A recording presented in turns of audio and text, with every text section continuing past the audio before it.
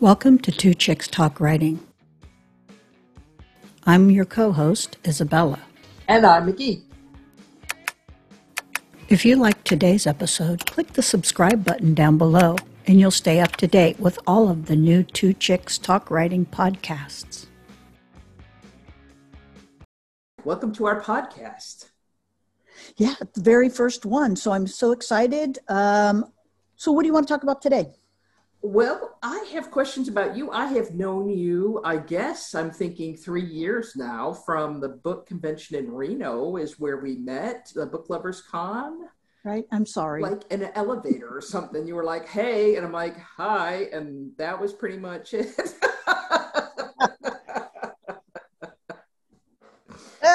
Sometimes, Yeah, well, I was still scared to talk to people who are publishers and writers and stuff. And so I was just a little book nerd and was, hi, and all starstruck. So.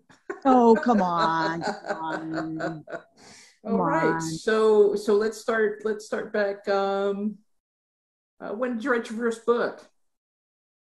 I started writing my first book in 2009. That was Always Faithful. I was a voracious lesfic reader and thought, oh, I could do this. Like every author starts, I didn't have like this driving passion to be an author. Growing up, I wanted to be a comic book artist. Cool. That was like my dream job. And then I went to college and I had an art teacher who said, yeah, that term starving artist isn't just by accident. You really do starve. And so I was like, oh, great. Probably don't want to do that now. Thanks for ruining that dream. Anyway, when I came out, I was reading a lot of lesfic and I thought, wow, this is great. I wonder if I could do this. And I got enrolled in a program. A publishing house was looking to build their stable of writers. And I had this story that I was writing and I submitted it. And out of, I think, 300 people, 7 or 9 of us got accepted into the program. And so we were going to work with an editor from the publishing company. And so we did about 4 sessions of that, and the editor ended up getting sick and couldn't continue, so they kind of stopped the program. But what they did do is assign you with an editor that you could work with. And I worked with one of their editors and finished the book, submitted it. The publisher didn't say, oh, I don't want to publish you. The publisher said, like the premise, want you to rewrite the whole story. And here's how I want you to rewrite the whole story. Oh, man. And I said, that would be your book, not my book. Right. And so I started looking at self-publishing. And it was kind of in its infancy at that time in 2010. And so I did. I went through a couple edits with that editor, and then had brought in another editor to edit the book, and finally published it in 2010. Cool. So that's the award-winning book, Always Faithful. So I'm super excited. Right, and 10 years of experience. So that's cool. Yeah. Well, I'm not sure if it's experience, but it's definitely been the educational track by Hard Knocks. Right. Well, haven't you ever seen those book experts, and you look on their thing and you were like, wow. And then you read down and they've written 2 books and you're like, no. Right. And they're getting like $200 a whack for these people to watch their video. And you're like, what is wrong with people? What is wrong with people? I don't know. Dude's written 2 books. Don't get super excited because I'm not sure his depth of knowledge is deeper than a puddle and not a well. Well, exactly. And what works for you might not work for me, but here's a way, consider, maybe learning from some of my bumps and not making the same mistakes I did. So, right. So what, not to interrupt, but how did you get into writing? Well, actually, when I was in my late 20s, I wrote my first book. had no idea what I was doing, except I'd read a lot of stuff. I mean, back then you go to the library and Les Fick was like 4 books on the shelf, and I re-owned them all. So, so I wrote this thing and I sent it to like one of the 2 publishers, and one of the editors called me back. She said, yeah, this is a good first book. We can do something with this, we'll get back to you. And then I didn't hear anything. And then I called back after, the 90 days of sweating blood. And they're like, well, we decided to cut back from 15 to 10 this year. So yours didn't make the cut. And I just threw it in a drawer, and that was the end of it. So oh, wow. I was too nervous to send it to anybody else. And I'm just like, forget it. So I didn't do anything with writing until, really about the time that we were in Reno. I had started doing some sprinting with some friends. We were trying to write some stuff, and boy, did I think I knew what I was doing. I was just, this is what you do. And it took me a few conversations with my friends to realize, maybe I don't know all that I think I do, and I should take a step back for a moment. So while we were in Reno, I did pitch my book to a publisher that is now, if not defunct, very closely onto its knees. And they asked for the copy. I sent them the copy. They sat on it forever. And then I really just got the impression they just didn't want to work with a new writer, So mm-hmm. I had a couple of other books in the meantime that I've been writing. So they were kind of, to me, contemporary. They were set in the 80s. And they do that Twitter pitch thing, where editors say if they like it or not. Well, everybody liked the historical book that, that Sapphire Place published. You might have heard of them. Maybe. So they all seemed to think that was a great idea, but nobody liked the other one. I'm like, screw it. I'm just going to self-publish this one. I'll go through that. So I went through all of the learning curve of Amazon uploads, and, I had been to the different workshops in Reno and listened to what the people said. I did what they said, and it worked out pretty good. I'm halfway through the series. I'm pretty happy with it. But I think I'll always be a hybrid because I don't think everything I write will fit the wheelhouse of a publishing place. And if it doesn't fit their brand, it doesn't mean it's good or bad. It just means it doesn't fit their brand. So just hit upload and do it myself, so. Sure. Well, and, to be honest, I know that publishers, look for certain niches, mm-hmm. And they have kind of their silos of what they do publish and what they don't publish. Mm-hmm. So sometimes it's easier to ask a publisher, what don't you publish, than it is to say, what do you publish? Because most of us know what we don't publish, mm-hmm. Whether it's nonfiction, whether it's, I don't know, fantasy, high fantasy, high sci-fi. So a lot of publishers, sometimes it's easier to figure out what they don't publish. And usually it's listed on their page. Usually, mm-hmm. if you're paying attention and you're doing what you need to do when you're investigating, you'll see it right on their page. So mm-hmm. Did we just not chat while we were in Reno? And I just think we didn't move in the same circles very often. We ran to each other in the elevator like twice or something. And then you happened to be talking to a friend of mine that I had met while I was there. And I kind of ambled up and we kind of, chatted a minute, but it wasn't anything, memorable for sure for you, for me. And I just remembered you because you were super duper tall in your boots. That was a Romantic Times conference, right? Yeah, the last when it switched to Book Lovers, it was their last one. Yeah. So it was all the romance people and stuff. And, I took just a crap ton of classes, and, I met some great folks. I mean, some of them are still people that beta read for me. Kind of was at a turning point in terms of whether I was going to keep writing or not, and just ran into people that were like, yes, keep writing. We all suck the first things we do. It's okay. Just keep writing, just keep writing. Yeah, I see, the difference between, someone who's successful and someone who's not is at some point they stopped, mm-hmm.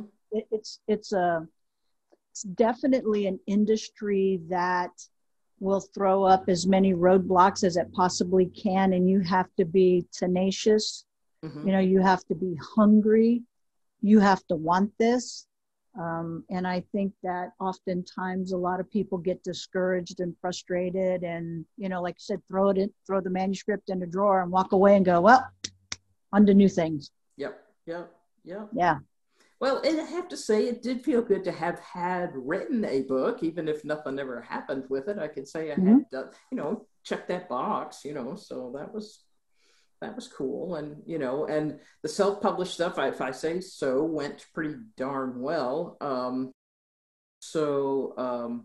had at least some storytelling ability. The writing ability, may continue to improve, I hope. But I am that age where having a publisher behind you meant something to me. And so I was super happy to be able to say, yeah, I'm a published author. Yeah, no, not just something because you remember those vanity presses back in the day, give somebody $4,000 and they'll give you 1,000 copies of your book you can sell from the trunk of your car. And, they're still very popular. And people think that's self-publishing, and it's not, but right. And, some people think, well, I wrote this, I'm just going to upload it. And well, just so you know, on Amazon every day, 1,670 books are published a day on Amazon. Dang. Okay. 70 an hour. One book is being uploaded every 5 minutes on Amazon. So that just goes to show you that there are a lot of publishing a lot of stuff. Yes. And that's just book. That's, that's nothing else. That's just ebooks. Man. And all those people that stayed home from work for 1.5 years during the pandemic, I think I'll write a book. All that's hitting the market too, I'm sure. So, yeah. And, I have to say, I was in a local writing group back in the day when we first moved to Greenville, and my wife was still nudging me, you should be writing still. I'm like, So I joined the little writing group, and we had a time where we were each reading a chapter, and this fellow handed out copies, and he had done it all in all caps in one solid stream down the entire page. It was the most awesome sci-fi story I had heard in years. And people just shredded him because of the editing. I'm like, dude, you can pay a kid $10 an hour at Clemson. They'll fix all this crap. You don't have to worry about it. And he's like, well, I guess I'm not a good writer. And I was just so mad at those people that had no creds at all to be judging somebody. And here they just, So you know what? Wherever I quit the group after that, and I hope wherever he landed, he's writing freaking awesome sci-fi books. Because those should be a couple of shows. Writing groups. Editing software. Writing groups. Yeah. Editing software. Because, you can get some pretty decent editing software. I've tried several different ones. Mm-hmm. And like writing groups, critique groups. Mm-hmm. My personal feeling is I hate them, but I would, we should do a show and we could explore all of these. Pros and cons, things about that. Yeah, that'd be awesome. See, that'd be good. This is going to be a cool podcast. It is. And I hope everybody will listen, because I think we have some experience between us. We probably have over 20 books that we've released between us. So we might know a little something about writing. A few things. What's worked for me, what's worked for you. Yeah. Right. And I think across the genre, we've written, I've never written a historical. You have. Mm-hmm. We've delved into female police officers and firefighters, sci-fi, vampires, at least on my side, all kinds of things. So I think we have a good cross section of experience in genres and writing styles. For sure. Yeah, I think it's going to be great. Yeah. I took the GCLS Writing Academy this year because I felt like I had some areas I probably could teach a class or two, but I had some serious gaps in my knowledge, and I wanted to fill some of those. So that was a great opportunity to work with other writers and lots of different experience. Some, it was their first manuscript they were working on. Some had written 2 or 3 books that were already published. So a lot of different depth in that.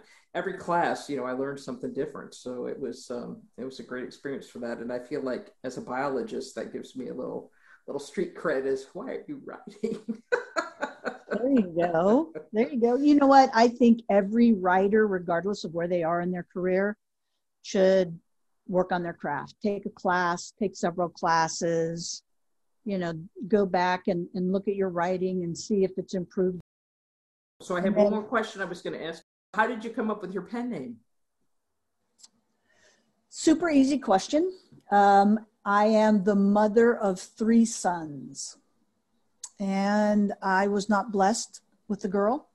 So I always thought if I ever had a daughter, I would name her Isabella. Aww. And since I didn't have a daughter, I took on the name Isabella.